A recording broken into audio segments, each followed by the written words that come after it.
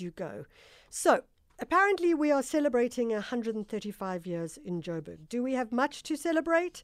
What are the tourism sites? Let's try and find out. On the line is Lumka, Acting Deputy Director of Destination Marketing at Joburg Tourism. Lumka, thank you so much for joining us.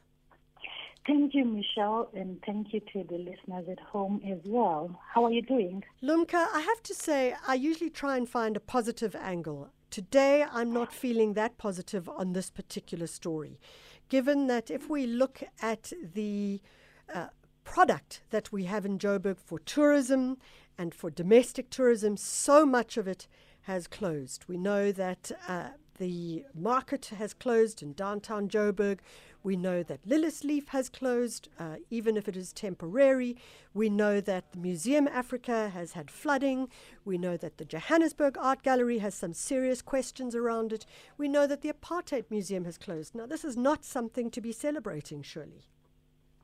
Of course, Michelle, it is not anything to be celebrated. However, we can always turn things around, as we always do.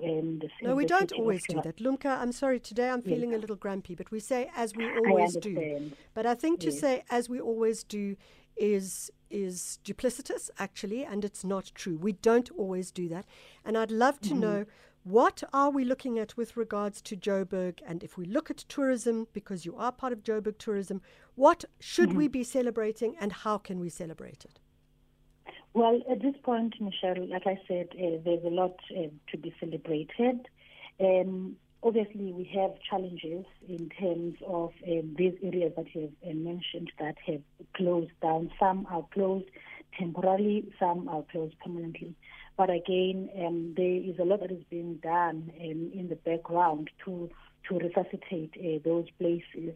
Some obviously has been closed due to the pandemic that has, taken place throughout the globe. And the closure of tourism businesses is not only Joburg's issue; it's also happening to other cities as well. Okay, so Lumka, obviously, you've said we don't want excuses here. We want to feel like when you say there's a lot to be celebrated and a lot to be done. Let's hear what we can celebrate, and let's hear what you are doing. Okay. What we can celebrate, obviously, is the new tourist attractions that we have had in the past, let's say, maybe 3 years.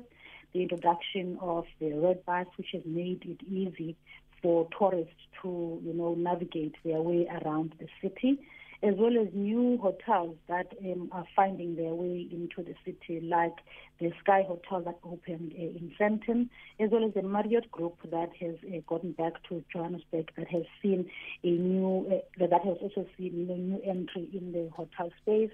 We also have got the Mint Hotel that is busy now taking up space in the hotel industry, even though the hotel industry is facing the challenges it's facing due to, a lack of tourists currently.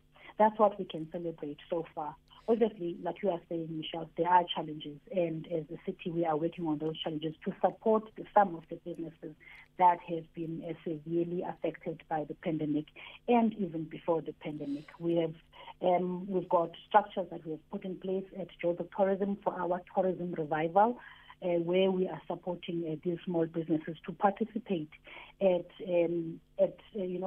tourist attractions that we are putting together, and exhibitions where we invite the businesses as a way of resuscitating the tourism in the city. So you talk about those specific projects that are being done. Let's try and just unpack those a little, if we may. God, I hate that word, unpack, but nevertheless, let's just try and break understand it a little further. What is being done for the tourist attractions? Because let's be frank, right now we aren't getting too many international tourists, and with the closure, and there may be temporary closure of the kind of product, we even know Nelson Mandela House was going into liquidation at one point. This does not bode well for international tourists. So what is on offer? Hotels are not necessarily tourist attractions. So what tourist attractions do we currently have that draws people in? We still have got the Constitution Hill is open and is offering tours. And like I said, the hop on, hop off buses, making it easy for tourists to get to see and experience the city. Soweto is the old tourism attraction or tourism destination that people still go to. The Hector Peterson Memorial is still open. People are welcome to, get to know what the history of Soweto as well as South Africa itself. There's quite a few also markets that have now since opened. As you would know, with us having to observe the protocols or COVID-19 protocols, it is not easy to have numbers or streams of people coming into these establishments.